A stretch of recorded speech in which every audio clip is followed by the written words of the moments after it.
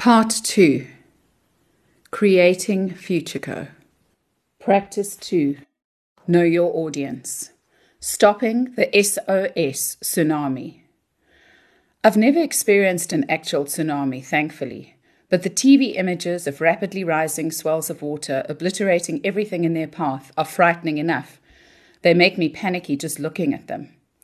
And serve as a sharp reminder of that same feeling when, as an executive, being out of contact for a few hours, I would check in and see 200 new emails, countless voice messages, and numerous text messages.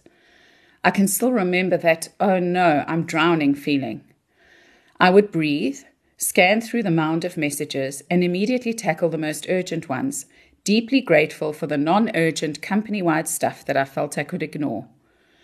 I realized at some level that they were probably important, but I just didn't have the capacity or bandwidth to deal with them at that moment, and maybe ever.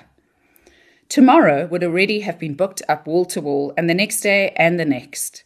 There was the strategic planning off-site, then the staff roadshow, company-wide performance appraisals, and in between the signing off of the internal staff newsletter. On top of all that were the myriad of email briefs I routinely sent out to my department to keep them focused and on track. This was me, the corporate executive, in full SOS, send out stuff, flight. Ironically, part of my portfolio was communication, and as aware as I was even then of the right way of approaching it, it's really tough to put into practice. Joining the SOS tsunami and even creating a few waves of your own is so much easier. Creating, generating, and sending out the stuff, by which I mean corporate strategy messages, merger and acquisition notes, behavior and culture change initiatives, cost-cutting initiatives, and so on, is alluring. As a leader, it gives you a sense of control. You set the agenda, decide what's off limits, position the message optimally. It's really your show, with you as writer, producer, and star. And once you've flighted it all, there's the killer chaser, that warm glow of self-righteousness that comes from a sense that you've done everything possible to make sure that all employees are informed. The self-congratulatory mental box ticking that follows the countrywide roadshows, tick, with question time, there were very few anyway, all messages appearing in the glossy internal publication, tick, providing managers with their weekly brief, now with color picture and translated into all 11 official languages, tick. We have shared information in the best way we know how. What more could we do? And then, the cracker. Some external survey reveals that the biggest problem that the company faces, the problem that is the root cause of all other problems, is the famous C word, communication. It's enough to tear one's hair out. It's small consolation that what's being played out in this little microcosm is not endemic to the mining industry or South Africa, but is a worldwide phenomenon. The C word in companies globally has not only failed to improve in the last 20 years, but has actually gotten worse. Add to this the lowest levels of engagement ever seen in the global workforce, according to the Gallup Employee Engagement Survey in 2013, and it's not a pretty picture. Local anecdotal evidence backs this up. In not one company of the numerous blue-chip companies that Thinkspiration has assisted over the years has communication not emerged as an issue underlying poor performance, productivity declines, inefficiencies, strikes, and even the horror at Marikana.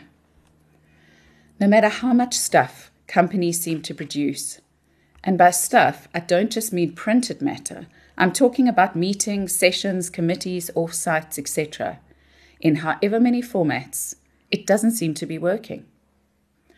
Why? My favorite question. Is it not targeted enough? Not clear enough? Not on message? Probably all of the above, but there's more. Communication, as the first tool of leadership, needs to influence and persuade, not unleash an SOS tsunami.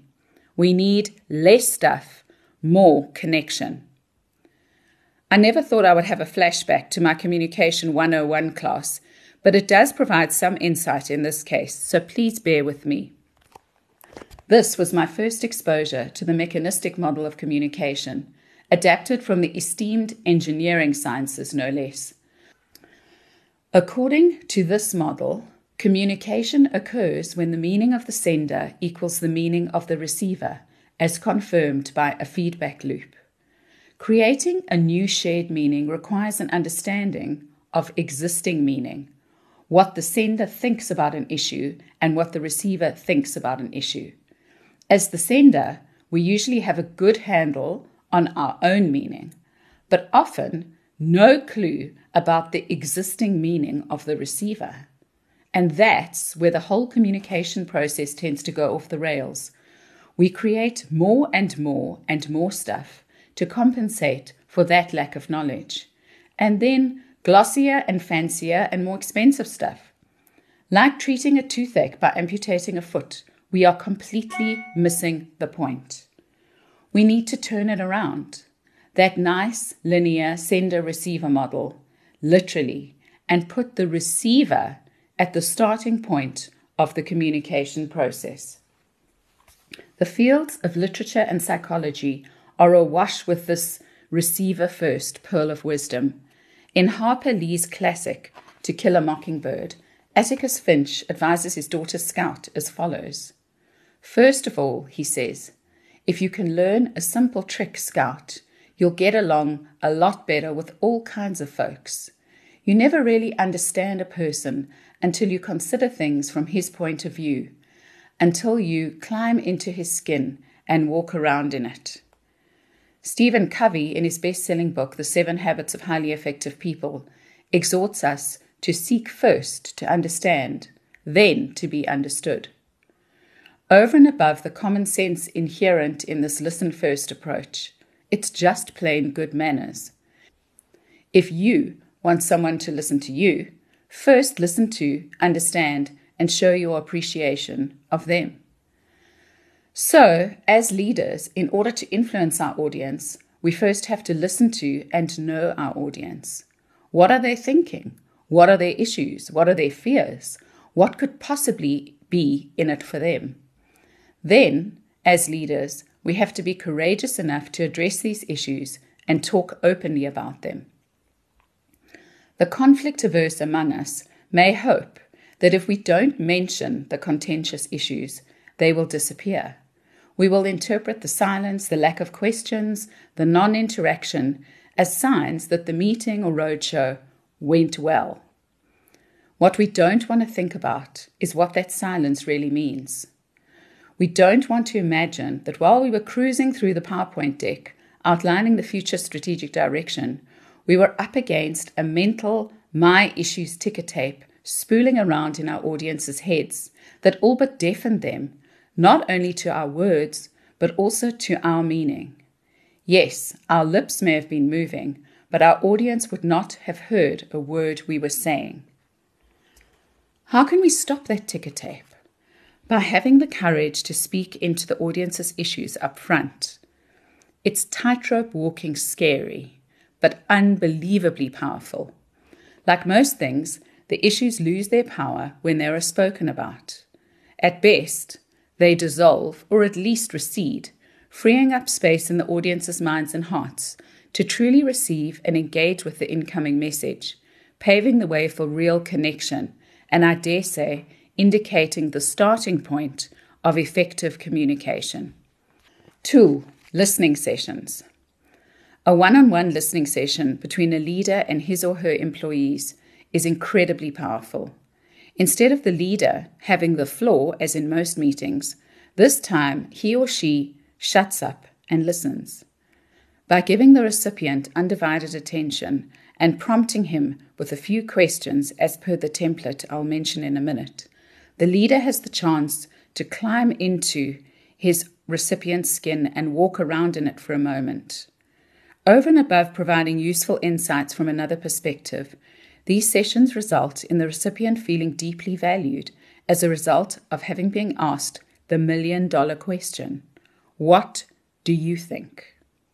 The insights gained from the listening session become particularly powerful when reflected back to the leader's constituency or audience as feedback. Feeling that their issues have been heard, the audience is open and receptive to new messages. The listening session template. What's going well right now? What's good about working here? What's not going well? Why not? What keeps you awake at night? If you were CEO for a day, what 3 things would you change? Why? Tool. Knowing me, knowing you. Some meetings are diamonds, and some, well, just disastrous right from the get-go. This is completely within the leader's control because the first question he asks determines the fate of the meeting. There's a lot of research to show that if the first question is a positively framed question and asked of everyone attending the meeting in a go-round-the-table format, the meeting is far more productive. This is because a positively framed question acts like a mental palate cleanser.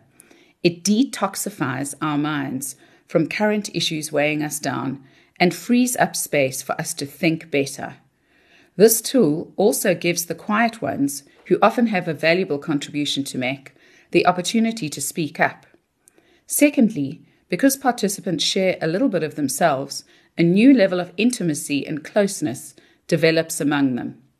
Here are some examples of knowing me, knowing you, positively framed questions. What is the best thing that's happened to you in the last week or month? What compliment has someone given you that you have never forgotten? What are you grateful for today? What are you looking forward to? What are you succeeding in at the moment? Share the story of your career highlight. What was the last thing you remember that made you laugh out loud? Why are you happy to be part of this group? What have you done recently for the sheer joy of doing it? Tool. Pre- and post-meeting checklists. Sadly, effective on-point communication doesn't just happen. It requires preparation time and follow-up time. To this end, here are 2 checklists which guide both the preparation thought process and the follow-up process. The pre-meeting checklist. What is the takeout of this meeting? What do I want the participants to remember? How should their behavior change? From what to what? What makes this audience tick? What are their triggers? What is my single-minded message? How can I frame my message so that it appeals to their triggers? And how can I make it memorable using a story or anecdote? The post-meeting checklist. What have we agreed on? What are the next action steps? Who needs to know?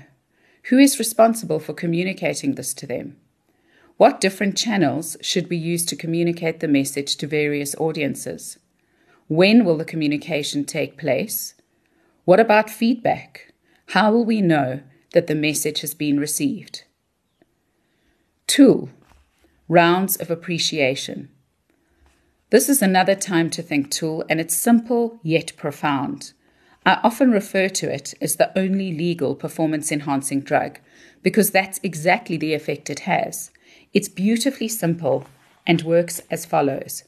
As a meeting concludes, the leader asks each participant to turn to his colleague on either the left or right and literally appreciate him or her. This can be done privately, that is, one-on-one, or publicly to the group. Never have I seen so many grown men and women simultaneously cringe and relish something as they do this. In the absence of formalizing this, it just doesn't happen. But if you're courageous enough to insist on it regularly, you'll be amazed at how quickly it results in a cohesive team with deep bonds. Appreciation is something that few people forget. The great things that other people see in us and say to us are precious and indelible.